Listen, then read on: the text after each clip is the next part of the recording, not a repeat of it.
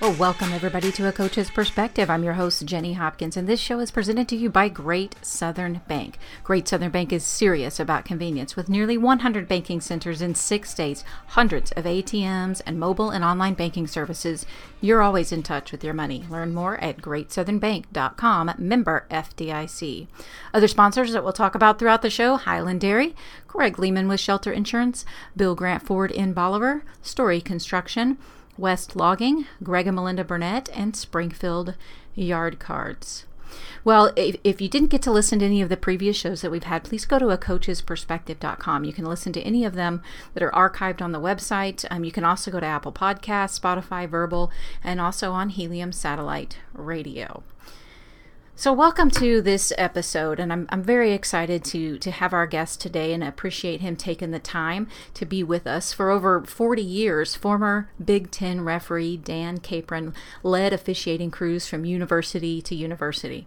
Dan has been a mentor and staple in the stripes throughout the entire country. Officials, players, and even coaches give Dan a lot of credit on his ability to referee a game in front of a passionate group of college football fans. Sometimes that can include around 90,000 people.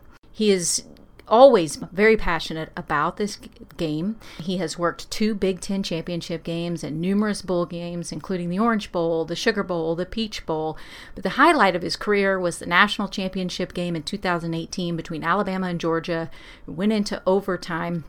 And what an incredible experience that was. So we loved catching up with him, sharing some stories, and getting his insight on some of the different aspects of officiating at the Big Ten level. So enjoy this interview with Dan Capron. All right, so we're here with Dan Capron, and you know, we're talking to a retired Big Ten referee, and we're going to pick your brain, and I want to welcome you to the show. I'm glad that you are joining us here on A Coach's Perspective. Happy to be here. Thanks for having me. So a foundational question. What was your inspiration for putting on the stripes? Originally? Yes. Money. And I say that it sounds like it's in jest, but it's really not. I mean, it was 1981. I was fresh out of law school. I had just gotten my first job as a lawyer, which at the time paid something like $17,000 a year. It was more then than it is now, but it still wasn't anything that was going to make me get rich and retire. So I was looking to augment my salary. My wife was just getting out of law school. She was pregnant.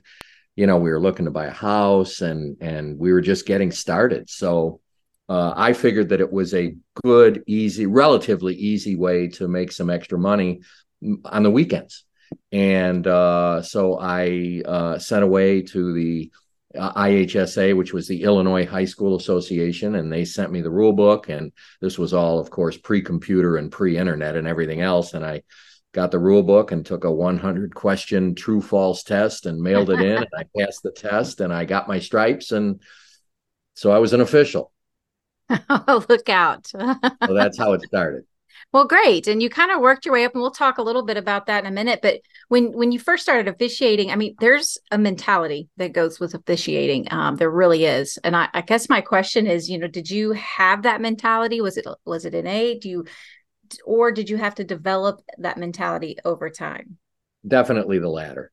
When I first officiated my very first games, which were at the lowest available level, 5th and 6th graders, 7th and 8th graders. I wasn't even experienced enough to work a high school freshman game yet.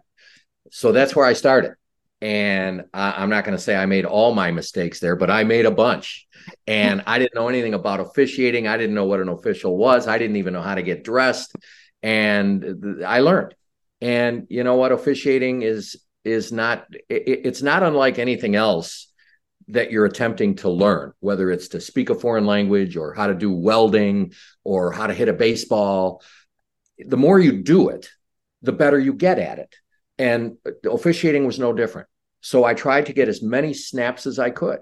And I began to ascend that ladder with no particular goal in mind, other than to just, you know, I suppose at the time, my goal was to be able to work a high school varsity football game. And I made it. Well, yes, yeah, I'd say you did. And that mentality as you are climbing, it seems like it's probably fine-tuned. It's you have to be so focused. You have to tune out all of the noise and be so focused with your mentality. I would say with each level, took your mentality to a new level as well, not just your skills as an official.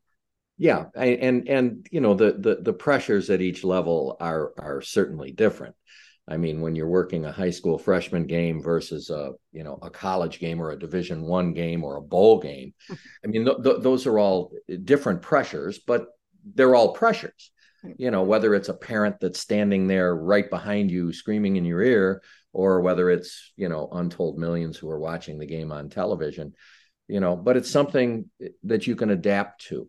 And you really do have to learn how to adapt to it. If you don't learn how to adapt to it, you're probably not going to last very long in this avocation. You're going to stay with fifth and sixth graders. Yeah, if you can even do that. Right. You have to learn how to keep your cool about you, and Yes. keep a low pulse rate, and focus on what your job is, and try to blot out all the extraneous matters. And you have to learn how to do that no matter the level that you're working at. Right. So when you started in the Big Ten, I mean, you were a referee, and then when you started in the Big Ten, you were in the position. You were, I think, were you a sideline judge, I was a head linesman. head linesman, Yeah. and then you worked your way into being a referee, of course, pretty quickly. But what was that transition like? Because before you were a referee, and then you had to be part of the crew before you Yes. became a referee again. How was that transition? Well, you said that I did it pretty quickly. It seemed like an eternity to me. In actual time frame, it was 5 years. When I came into the Big Ten in 2000, I came in through Division III football out of the Chicago area. So I never worked in the MAC. I never worked in the Wow. Missouri Valley. And the transition from Division III to the Big Ten was quite a leap. If you also then factor in that when I was a Division III official, I had been a referee for several years, prior to which I had been a head linesman at the Division III level, but hadn't worked head linesman in several years. Now, all of a sudden, my boss in the Big Ten says, well, nobody comes in as a referee. You have to prove yourself at another position. You have to earn the respect and the admiration of your comrades before we make you a crew chief. And I understand all that. I knew that was the rules of the game. So he put me at head linesman, and let's just say it was a difficult transition. The speed of the game, all of those pressures that I referred to earlier, all coming to bear at the same time. And it was a very difficult thing for me to be able to do. And it took me 5 years to be able to make that transition from head linesman back to referee, which is where I felt that I always belong. Yeah, that's a big jump. That is a big jump. All right, so you get to the Big Ten conference. What do you think is unique about that conference? What did you enjoy about it the most? Oh my gosh. Well, I was born and raised in Chicago, and this is ground zero for Big Ten land. I mean, from the time when I was a little boy, I was consciously aware of the Big Ten, which at the time was the original, not original, but the 10 schools without Penn State, without Nebraska, without Rutgers and Maryland. So that's where I grew up. And so for me to be able to ascend to that level of officiating was just beyond my wildest dreams. My biggest concern at the time was whether or not I was going to be able to stay there. And I had a real crisis of confidence, the first few years when I was in the Big Ten, when I wasn't doing well, when I wasn't getting good ratings on the objective assessments of my calls and my no calls, my game management, the way that I handled myself on the field. And it was something that I really struggled with. And at a certain point, and I can be more specific than that, after 3 years in a row of doing just horribly in terms of my officiating, I had to finally make a decision. And I just I woke up to the fact that I think I was trying too hard, and I was officiating scared, and I was so afraid of making a mistake. And that the ironic effect of that was that it caused me to make more mistakes. Right. So going into my fourth year, I took the exact opposite approach. I resigned myself to the fact that I was going to get fired. My time in this conference was strictly limited, and that for whatever I had left, I didn't care. I was just going to go out and officiate. And if it was right, it was right. If it was wrong, it was wrong. But at the end of the day, I was just going to call it like I saw it and let the chips fall where they may. And that was like lifting a rock off of my shoulders. And from that point forward, almost miraculously and ironically, my grades went up, and they went up quick enough that the boss thought that maybe there was something wrong with the algorithm or with the graders, and he had all this stuff double check, triple check. No, he's doing it right. All of a sudden, it's like a miracle. And so I did the fourth and fifth year at Headlinesman, did very, very well, and then they made me a referee. Well, that I appreciate you sharing that, because there are times, with coaches, with athletes, with officials, where they have transitional times where they do struggle, and you kind of persevered through that. But the key was you made a mentality change, and I love that story. That's impactful. Yeah. Good job. Yeah. All right. Well, we're going to take our first break. And when we come back, we'll continue speaking with Dan Capron. And I want to appreciate Great Southern Bank for being our presenting sponsor. We'll be right back here on A Coach's Perspective.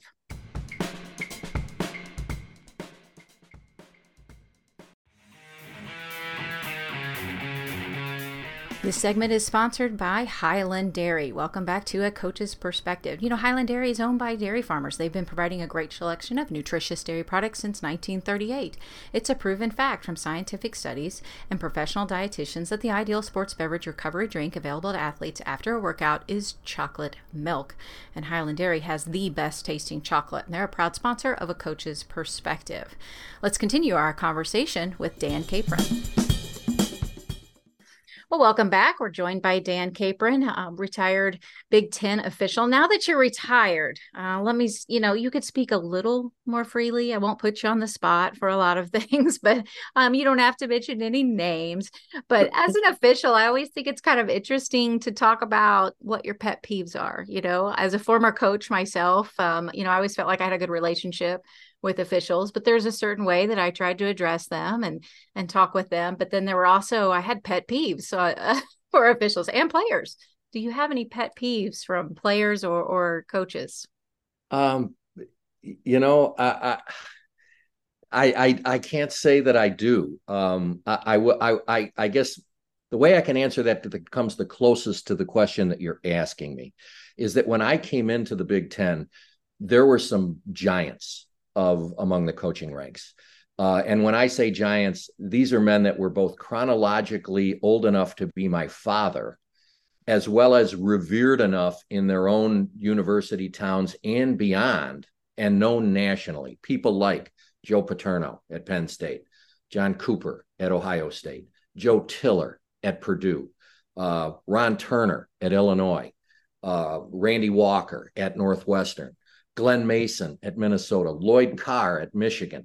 I mean, it was a very difficult environment for a young kid to come into, and these coaches can smell blood in the water. Okay. They can smell weakness, they can perceive it. And if they think that they can gain an advantage, and I'm speaking collectively here about every single one of them, they're going to do whatever it takes to get an advantage. That made my environment all the more challenging. Now, fast forward in time, I get a little gray hair. I move over to referee. Now I'm in a much more comfortable position. I'm starting to get my confidence going. The rubber's hitting the pavement a little better. And now the coaching ranks are starting to change. And the coaching ranks are getting younger and they're getting more inexperienced. Well, by the time you get up to my last season in 2019, I was literally older than every coach in the Big Ten and more experienced than every coach in the Big Ten but one, Kirk Ferentz. He's the only one that was there when I arrived. And Kirk and I are about the same age. And it was a complete sea change. So that's not really a pet peeve, but it just really affected the dynamics of the relationship between myself and the coaches. When I came in, I was in a much weaker, inferior, I was relegated to being, in the role of a rookie. By the time I left, I wouldn't say I was an elder statesman, but let's just say the coaches understood who was in charge of that relationship. Right. There you go. And what advice, like if you had, coaches that want to communicate effectively with officials, with all the emotion that goes into games and contests and everything going on, what do you appreciate about communication with coaches? when That's they an excellent question, and I can give you a real good anecdote that I've used across different state lines with all different coaches. Whenever I would go over after usually during a timeout. I mean, we're not going to stop the game to go talk to a coach, but when there's a natural break like a TV timeout, if a coach wants to talk to me, I'll always go over and talk to the coach. Almost uniformly, the coach doesn't want to talk to me to say, "Hey, great job." The coach wants to talk to me because he is irate about something that just happened. And he either wants to know why, or more frequently, he wants to tell me what really happened and why everything was wrong. Now, all that's fair game, but almost in every instance, when I get to the sideline, the coach is screaming. He's shouting. He's yelling.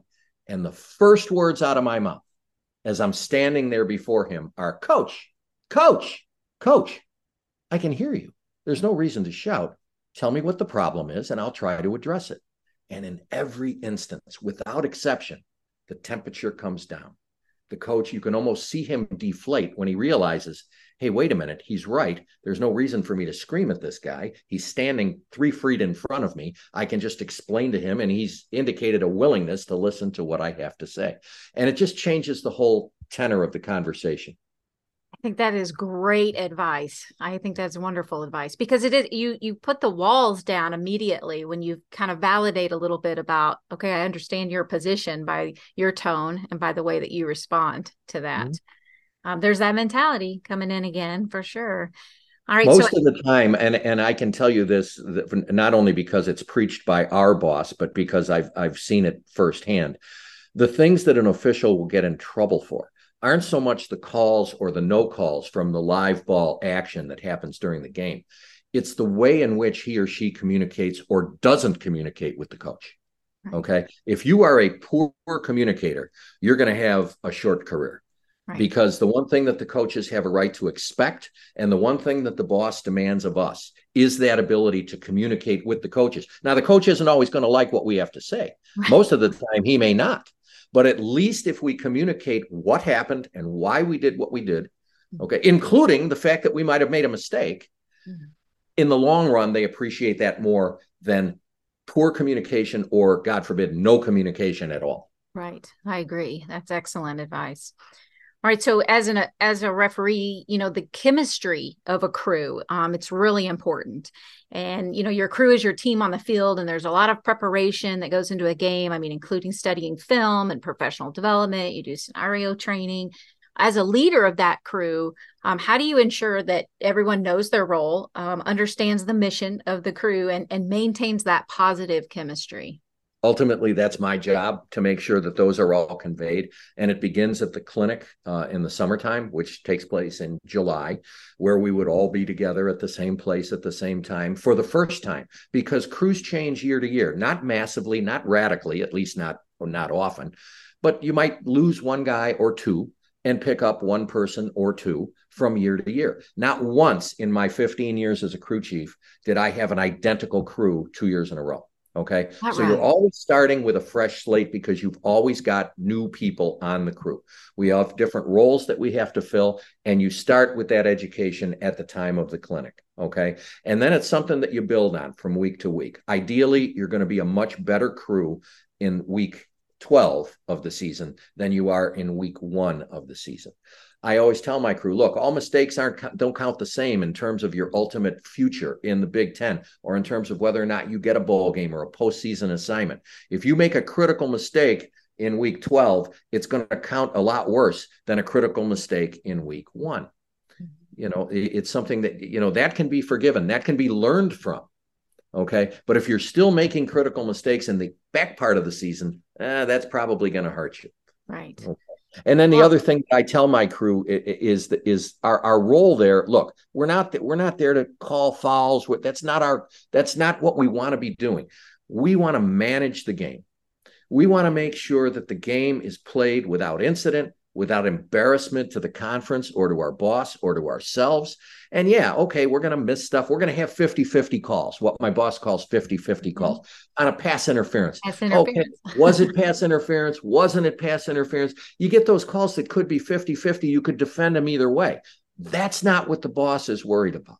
What the boss is worried about are the things that he can't defend. Did we give a team a fifth down? Did we allow a team to snap the ball and run a play with 13 people on the field instead of 11? Did we allow the offense to snap the ball with zeros on the clock after the quarter ended, or with zeros on the play clock after it expired, and now all of a sudden they throw a touchdown pass? Those are the things that cannot be defended by our boss. That's not a 50-50 call. That's going brain dead and embarrassing yourself on the field. So my mantra to my crew, starting at the beginning at the clinic and going all season long, is, look, the calls will take care of themselves. You know how to do this. You've done it before. Don't worry about it. Don't obsess about it. What we want to do is manage the game and make sure that we're paying attention to those little things that officials who are working fifth and sixth grade ball know how to do. Okay. Right. Because if you miss one of those, your career is probably over. Well, you're the standard that a lot of officials are looking at. I mean, they're studying you, and that's something that is great advice for them. So through this mentoring process, it's a long season. As you're working with your crew, do you find yourself also trying to give pep talks or motivate your crew and to keep them fresh and to keep them focused so that they, you want to be in a little bit of a routine, but keeping them, refreshed. Did you find yourself doing that some throughout the season? Yes, and I can tell you right now that the most critical, the most important, the most indispensable ingredient to building that crew towards a successful finish is laughter. Laughter is the indispensable ingredient. If you can get your crew laughing during a pregame on a Friday night, when we're getting ready for the game the next day, maybe we point out some foibles on film. Maybe the umpire got run into and got knocked down on his butt or something like that. Or maybe the side judge is looking one way when the play went the other way. If we can get each other laughing and yet still learning from those examples, that's what I want in a crew. That's what I'm looking for.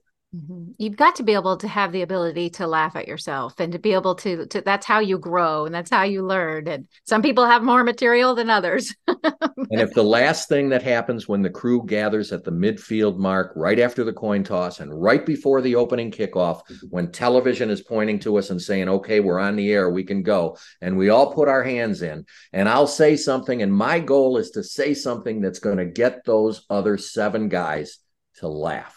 Because if you laugh right before the kickoff, what does that do? It means you takes your nervousness down. Everybody's got I've got nervousness. We've all got the jitters right before kickoff. You want to get rid of those. You want to be jitter free. You want to be able to look at that objectively, clinically, officiate the game. You know what you're doing. And if you're laughing, you're relaxed. And if you're relaxed, you're going to officiate a better game. Excellent technique. I think that's brilliant. Absolutely brilliant. All right. Well, we're going to take our final break and we will come back and continue with Dan Capron. Thank you to Highland Dairy for sponsoring this segment, along with Greg and Melinda Burnett, as they support local and thoughtful radio. We'll be right back here on A Coach's Perspective.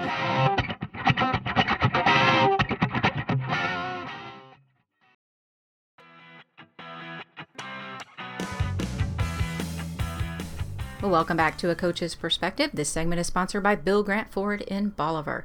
Bill Grant Ford, they know cars, they know trucks, they know SUVs, and they know service, and they know how to keep their customers happy and loyal. I've been one of them for over 25 years. You've got to give Kelly Grant and Shane Rainey a call. They'll take care of you. They'll take the stress out of buying a vehicle away and do a coast-to-coast search and find exactly what you're looking for.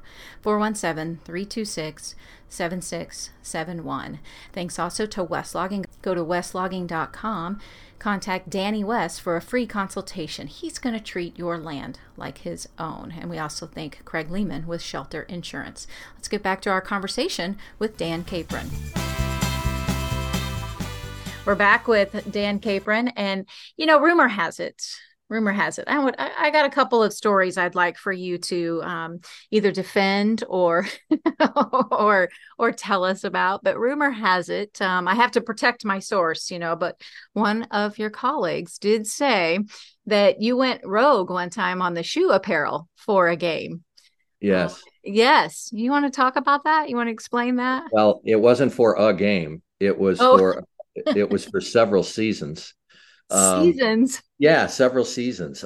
We had a contract. I think it was that year because it moves around, but we had a contract at that time with Under Armour, and they would supply us with our shoes, and the shoes that we were provided, it for some reason or another just wasn't comfortable. And I remember complaining about it in the locker room about week 3 of the season. And my line judge, who is now in the NFL, a guy from Indiana, he says, here's what you do.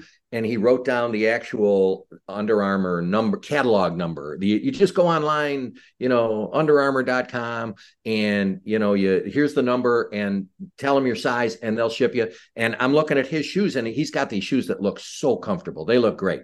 So the shoes come, I do it. The shoes come in the mail, by the time of the next week, and I open up the box, and the shoes are gray, and they're not black. And I'm like, well, the hell with it. I'll just, that's close enough. I mean, it's, I thought it was close enough, but I'm colorblind. So it was difficult. So I put the shoes on, and, I started working in these shoes, and it was pretty much not even noted or commented upon until one week. Mike Pereira, who does like a rules-based podcast type thing or some kind of a show, involving college football, he has my game that I was working that week. I don't even remember where it was. And the first thing that he does is he draws attention to my shoes, and he makes it a whole big thing. Now, where are Mr. Capron's shoes? Did somebody steal his shoes? Did somebody, did he do this on purpose? Why is he wearing these shoes? Well, coming out of that one, you've got two choices. You can either be embarrassed and revert back to where you came from, or you can say, oh, does this bother you? Well, then I'm going to keep doing it. And that's what I chose to do. So from then until the end of my career, my crew called them the Gray Ghosts, and I would wear the gray shoes, and I was proud of it. And, it didn't hurt anybody. So, yeah, that's the rebel referee. Yes. I love it. I love it. Well, okay. So I guess I won't protect my source any longer because he, is a local favorite around here. But Ron Snodgrass, another Big Ten colleague, and I asked him, I said, I'm going to interview Dan Capron. What can you tell me about him? How would you describe him? And so he described you as very articulate, very witty, outspoken, very professional. And that he said, officiating is a tough gig, but you always seem to have fun with it. So tell people out there, like sometimes they're going to do things in their job that are difficult, that are hard. How do you keep the fun yourself? I know that you said you gave your crew this humor, but how do you do that for yourself to make sure that you're having a good time no matter what situation? Jenny, it all goes back to what I spoke of earlier at the end of that third season when I just made a decision that I'm not going to officiate that way anymore.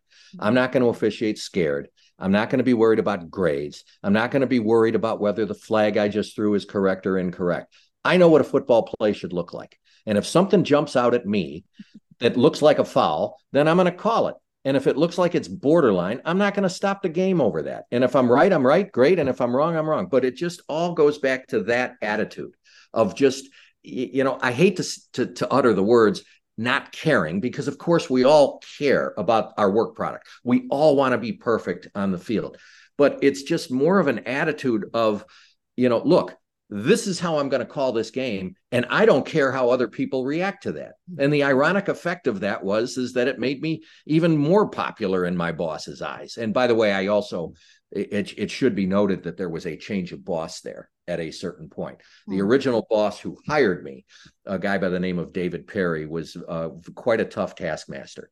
And I would say that he was the master of negative reinforcement. If he had a choice between the carrot and the stick, he would not hesitate, and he would reach for the stick every single time. My current boss, and he came in when I was at about year 9 or 10 in the Big Ten, so I was already a referee.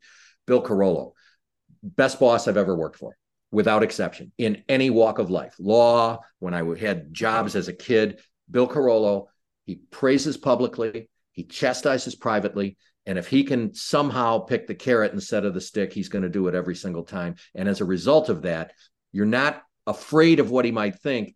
Your attitude is one of wanting to walk over hot coals for the guy because you don't want to disappoint him. And that's kind of how I've done it. What a great attribute. What a great compliment for your superior, because that is, to me, that's one of the secrets. And I'm sure that you learned some of those leadership skills and implemented them within your own crew. Yes, without question. Yes, absolutely. Yeah, Yeah. that is wonderful. Well, you are an attorney.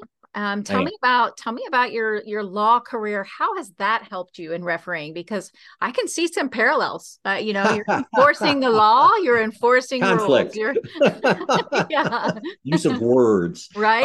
I bet Yeah, they well, have complemented each other. I think that, yes. refereeing probably helped you in your law career and law career in refereeing. I would agree with that. And in the interest of full disclosure, I'm also a retired attorney at this point. Yeah. I've given that up, so I want to be accurate there. But in the obvious ways, being an attorney, the ability to read a statute, the ability to understand the difference between a trial court and an appellate court when we're on the field and we're talking about the original call versus instant replay. I mean, it is very complimentary. The ability to come out as a referee and to make an announcement on television that, you don't sound like Porky Pig and everybody can understand what you're saying. Very complimentary. I will, however, say this. People who have commented upon the parallelism between refereeing and law, I've liked to give them this anecdote. Currently in the state of Illinois, which is where I've lived and always lived, there are approximately 100,000 licensed attorneys. When I joined the Big Ten staff, there were 49 Big Ten officials. Currently, it's probably something on the order of about 70 or 75. Which do you think that I'm prouder of? To be one of 100,000 or to be one of between 50 and 75? That's an easy 50-50. So, and I'll tell you what, I'll give you one other thought.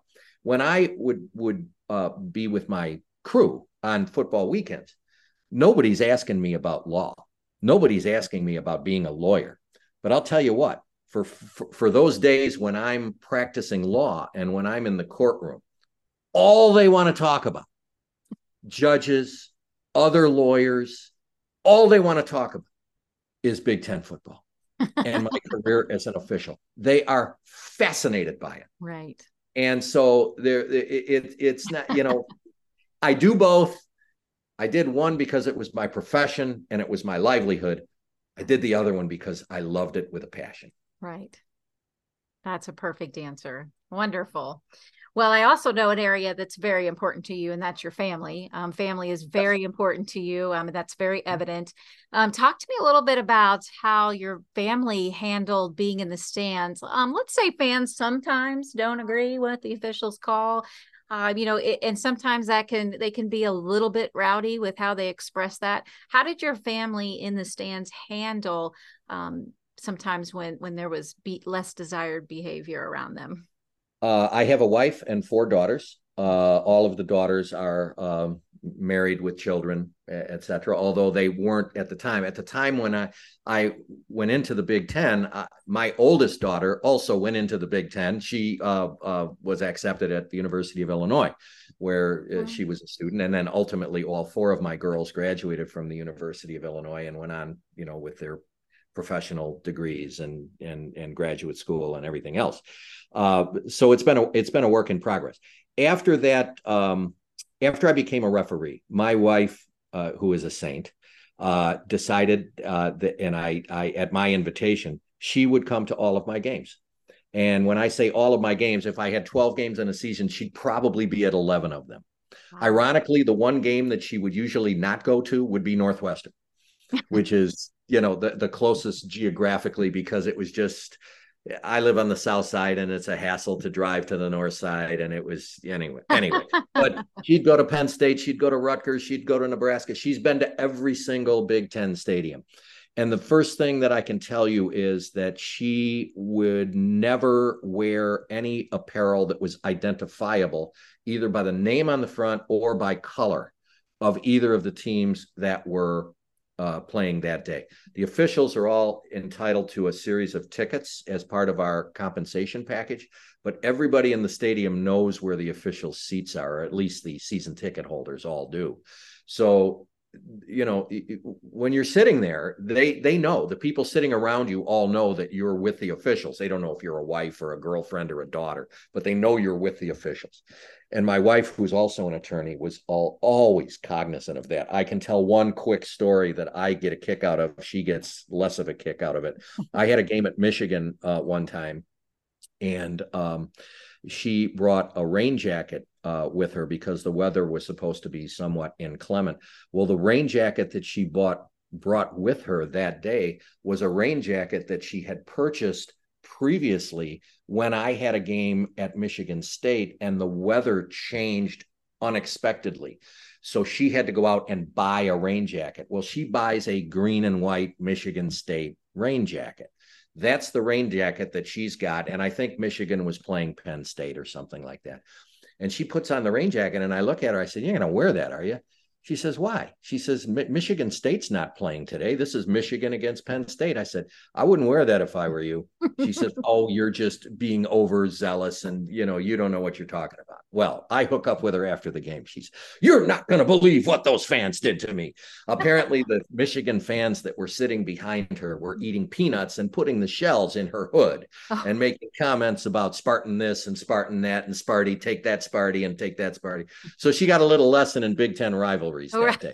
I always like to tell her, but generally speaking, she maintains great anonymity when she's sitting in those official seats. And I would say she shopped for a very neutral raincoat and never forgot it again. Yeah. That's right. That's exactly right. Oh, that's good. That's good. Okay, so I want to get I'm going to get your thoughts on some things. So I'm going to bring up some kind of random topics and just give me your thoughts on those. The first one is we've had Dean Blandino on this show a few times talking replay. What are your thoughts on replay? Do you think helps? I love replay. Replay extended my career. when I came into the Big Ten and when I was struggling during those early years, that was pre-replay. So if you make a game deciding mistake, you're not just a jerk for the next 2 minutes, you're a jerk forever. Okay. and I had a number of, time. I like to say that I'm the one that probably caused replay to come into existence. I was making so many mistakes. And then when replay finally came in, I think the first 10 shutdowns that I was involved in plays that got shut down, I was 0 for 10. I literally could have flipped a coin and had a better result than my calls on the field. But right. Then I got better. But I can tell you in all seriousness, and I think I speak for my colleagues, we love replay. We absolutely love it. Oh, well, aren't you afraid of being shown to be wrong? Look, if you're wrong, you're wrong. And right. Again, you want to be wrong for 2 minutes or forever. And if we make a mistake, we want to get it fixed. We want that call to be right because you know what? Once it's fixed, and then nobody's thinking about it. Nobody's talking about it. It's been fixed. Now they're thinking about the next play. So I love replay. Okay, very good, very good. Okay, your next thoughts on rules, and I have a specific question, obviously, for that. If knowing all of the rules and the changes that you've seen over the extensive career that you have had, is there any rule that you wish they would change that they haven't yet? No. I wish I could give you a more spectacular answer that would awe everybody, but I really can't. The biggest change that came in during my tenure was the targeting rule. And I thought that was a phenomenally good addition to the rules to be able, especially given the number of head injuries and the seriousness of those head injuries. It had to happen or the game was going to go away. And I think that's been a terrific change to the rule book. But in terms of what I would do now, no, I mean, the game's in pretty good shape. I think sometimes the games get a little long. When I was in my last year, they'd go 320, 325, 330 routinely. And I think they really need to be down closer to that 3-hour mark. They've made a change coming in this year to try to address that. The clock will no longer stop on first downs unless we're in the final 2 minutes of the half. Mm-hmm. So that should make somewhat of a difference. If you really wanted to attack it, you'd get rid of all the TV commercials, but oh my God, they'd burn me at the stake if I ever said that publicly. So let's keep that just between us. Yeah, don't tell anybody. All right. Right. All right. So how about your thoughts on embarrassing moments? Have you have to turn on a microphone and address, sure. Have you have any embarrassing moments where maybe you might have forgot to turn off your Oh, micro? I could give you my best one.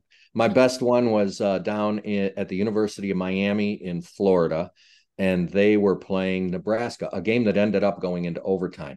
It was the afternoon game, so it kicked off at 3:30 p.m. locally with 2:30 on our body clocks as Midwesterners.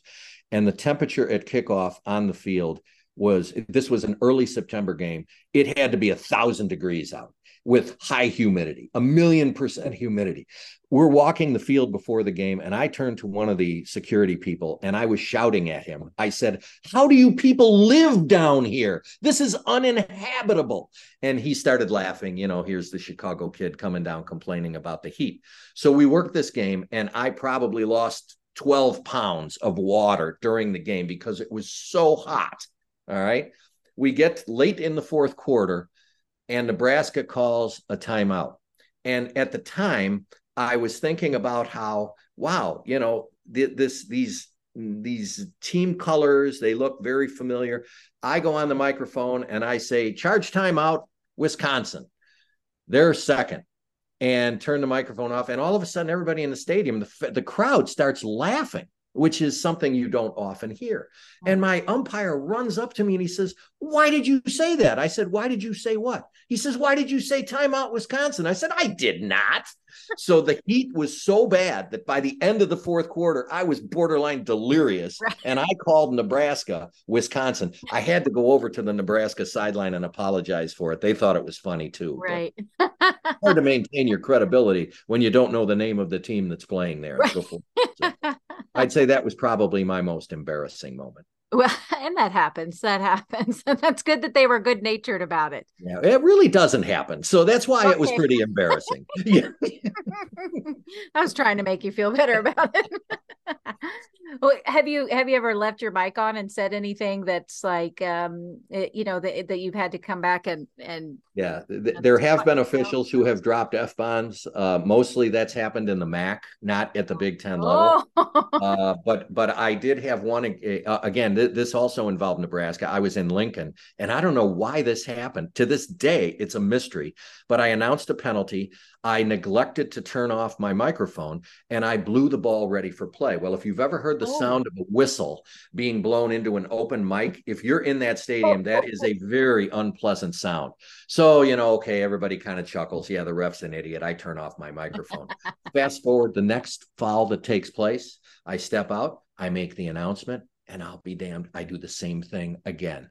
And I blow the whistle, and the microphone is on. And my crew is looking at me like, "What is the matter with you?" It happened 3 times. By the third time, my crew comes running in and they said, "Are you having a stroke? Are you having a medical emergency? What is the matter with you, you idiot?" And by now the crowd is booing because they're convinced that I'm doing it on purpose. I've never done it since. I had never done it up until that time, and it happened 3 times in a row on the same game. So I don't know what caused it, but yeah, that happened. So, Well, you learned from your mistake. It sounds like after 3 times. yeah, Usually I it takes guess. 3 times to learn something, right? And that's Yeah, turn your mic off. Oh, okay. Yeah. All right, good. So, okay, thoughts on coaches. I want to ask this question when it has to do with coaches. You've talked with how you communicate with coaches and you effectively communicate with them, but you've called the overtime national championship game with Alabama and Georgia. I mean, this is an intense game, and coaches, I'm gonna have to say, I mean, I was one of them. They're wound pretty tight. They're wound pretty tight. How do you kind of get them a little bit off guard before game? Maybe not in the emotional times, but how can you kind of get them to relax and enjoy the moment, and let's do this together? Before the national championship game, well, not just before that game, but before any game, one of the duties of the referee and the umpire is to go to both locker rooms 90 minutes before kickoff and to meet with both head coaches and to go over a number of administrative details, TV related and whether everybody's legally equipped and, the time of kickoff and everything else. And usually that's an opportunity for them to, say, okay, we've watched film on this other team and they're going to do this to us and they're going to do that to us. Or maybe they have a trick play that they're going to run and they don't want us to be caught by surprise. So they'll tell us the trick play. So there's a number of reasons why we do that. So I go to the locker rooms before the national championship. And of course, Nick Saban has been there a million times, so he's as calm as can be. It's just another Monday night for him. And then I go to the Georgia locker room, and Kirby Smart's a little more on edge. And I'm thinking, gee whiz, he's got to calm down a little bit. We're 90 minutes before kickoff. So we go through all the details, and I said, hey, coach, just one more thing. I said, I would have to figure, this was at the end of his second year at Georgia. Okay. I said, I would have to figure that the University of Georgia has to be awfully delighted that they hired you as their football coach. And I'll never forget, he looks at me and he says, yeah, for now.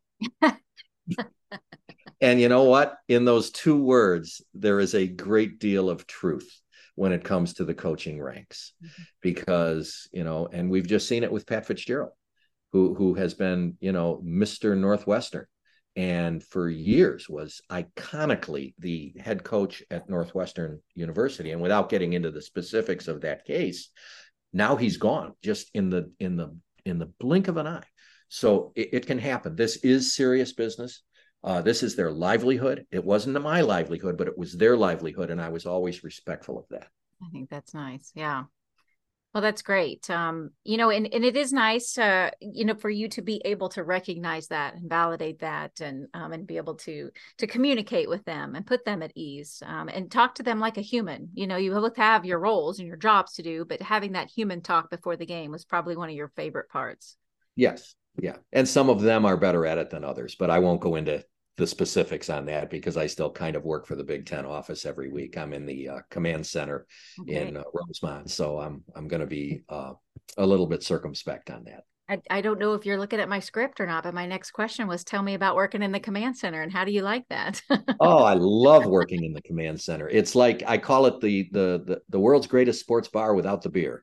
For those who don't know, the command center is in the Big Ten office, which is its own building in Rosemont, Illinois, which is just outside of Chicago. And it's an entire room about the size of maybe a big high school classroom, or maybe a smaller college lecture hall. And at the front of the room are a number of very large television sets with an enormous television set in the middle. And the role of the command center is to monitor games in real time not for the purposes of who's winning and losing, but for the purposes of the officiating. Okay. And that's done on a number of levels, not just to grade the officials and, see who's doing well and who's not doing well, but also to see if there's anything controversial, anything that the boss, Bill Carollo, is there every week from start to finish, whether he needs to, know about, so that he can see it, so that when his cell phone rings and it's some reporter from ESPN on the phone, he's not caught by surprise. Okay. And so he can be apprised of what's going on replay wise, what's going on targeting wise. Those are the plays that are typically looked at. Now, in the command center, Bill Carollo, he's got an entire staff of technical people who are the people who understand how to make the videos work and back it up and go the sound from this TV to that TV, all the things that are more engineering based and beyond my comprehension. But then he's also got some retired people as well. Not only myself, Jerry Markbright, Big Ten alum, NFL alum, worked 4 Super Bowls, maybe the greatest official to ever put on a striped shirt. Ron Gunther himself, not only a former coach, but also the former athletic director at Illinois and played at Illinois. So he's got an incredible Big Ten pedigree. And myself, we're the 3 that are there every week. And then there's a rotation of people that come through week to week based upon their schedules. These are active officials. And if they live local, close enough to the command center, as well as if they have a week off that week, Bill might bring them in and have them assist as well, so that they can kind of see the operation and have a better understanding of it at the nucleus. It's like a who's who list of yeah, it's terrific. It's an amazing amazingly well run operation, and I'm just so proud to be a part of it. Right. Add Dan Capron to that list. Well, let's go back to one of those names that you just mentioned, Jerry Markbright. You recently, you've been retired for a bit since 2019, but you were recently recognized for the Jerry Markbright Award. How did that feel to receive accolades from your peers? Because I know officials, you're there to do a job and you're going to officiate and you're going to do the best that you can. It's not about accolades. It's not about awards. But this one had to be pretty special to you. Tell me about getting that award. Well, it resonated, and it's not easy to catch me by surprise because I always prided myself on my preparation. That also dovetails in well with my career as a lawyer. Preparation, and then you do your job, and you're better equipped to do your job. So I was at the clinic, which took place a couple of weeks ago, and unbeknownst to me, I was going to be given this award. I was given the award. It completely knocked my socks off. I didn't see it coming. And I was just flabbergasted by it. I feel so unworthy to be holding an award with Jerry Markbright's name on it. He is legendary. He worked the game of the century in 1965 between Michigan State and Notre Dame when they were both number 1 and number 2 in the nation, and they played to a 10-10 tie. He was on that game. He went into the National Football League in 1976, and to this day, nobody has refereed 4 Super Bowls. He has done it. He's just amazing. He is so humble that to talk to the guy, you would never know it, but he has helped countless officials in their careers with advice and counsel. He's the quintessential official, and he's in his 80s now. So, I don't think I'm telling tales out of school to say that he's lost a step, certainly physically, walks with a cane, but he's Jerry Markbright. And in anybody's Mount Rushmore of officials, he gets that George Washington spot. And you get an award with his name on it. Yes, it's just unbelievable. I just feel very unworthy to be holding that award, but I'm humbled by it. Congratulations. Thank you. Well, I know that you're in the command center and you're still kind of got your hand in it. You probably do a lot of mentoring and consulting, but what do you miss about putting on the stripes for those big games in front of 90,000 fans? I miss my crews. I mean, that's really, when you get down to it, it's just the 8 of us, 10 if you count the replay guys, and I do count the replay guys. They're a part of our crew just as much as anybody else. So there's 10 of us, and there's only 10 people in that stadium that don't care who wins. 10, that's it, that don't care who wins. And it's our job to manage that game. The pressure is so enormous that when you get done with the game, and when you get back in the locker room, you can breathe that sigh of relief. You can laugh at that bollocksed up play, that crazy thing that happened, and the camaraderie that develops between the men and women, and now there are women on the crews, is indescribable. I mean, I made my living with words, but it's difficult to describe something like that relationship. The crew becomes greater than the sum of the parts. And I tell you, I go into battle with those guys anytime. And that's what I miss the most.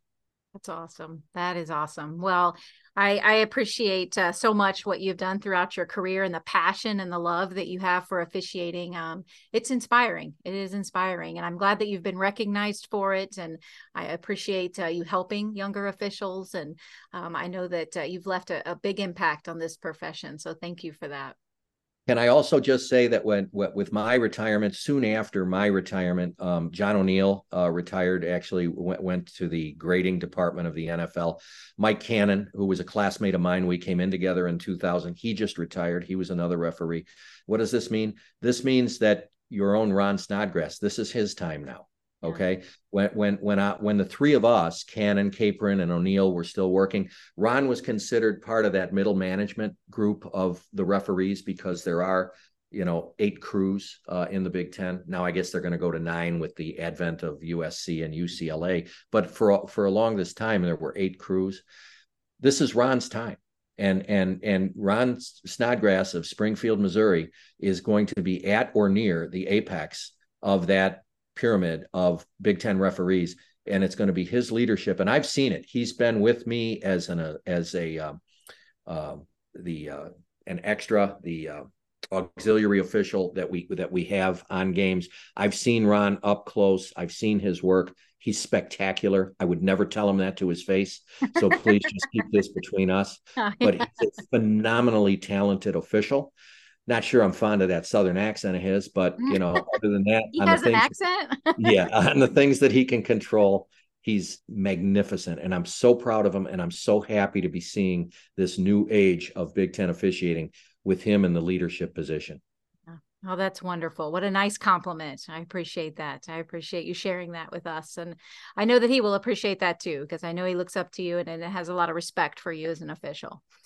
And, I really appreciate your time. I think that this has been wonderful. I'd love to have you back on sometime. I know fall is a busy time, but I would love to pick your brain and continue to tell stories and share your perspective from your officiating shoes, your gray officiating shoes. Hey, I'm retired. I can come anytime. You just let me know. I'll be there. That is awesome. That is great. That is great. Well, thank you. Thank you so much for joining us, Thank Dan you, Jenny. Capron. This was wonderful. Thank you. I appreciate it. That's great. All right. Well, we're going to move into our post-game talk. My thanks to Dan Capron for joining us. And we're going to move into our post-game talk, sponsored by Story Construction. Go to story, storee.com for more information. And don't forget, you can always go to acoachesperspective.com for show lineups, previous show information, and anything that has to do with the show. You can follow us on Facebook, Twitter. All the information is right there at the tip of your fingers. Now for our post-game talk. The stripes, the yellow flag, the whistle, the microphone, the white hat. All of these represent tools that a referee will need with them on game day. But there is another toolbox that has to be also brought into the stadium. Focused eyes, an active ear, a quick mind, an open demeanor, a knowledgeable brain, a caring heart, and an attitude of love for the game and the ones that play it. Those tools are non-negotiable when it comes to being a success. What tools do you need in your life to be a success? Do you have some of these skills and more? Pack your toolbox every day and be ready for the decisions and the actions that you have to take on. And may we all have the courage to use our strength, take adventures, seek serenity, and embrace wisdom along our path. Because that's how champions do it. And I'm going to remind you, as I do each and every week, be a good human, live your life like a champion, live like a human champion. This is Jenny Hopkins, and this has been A Coach's Perspective.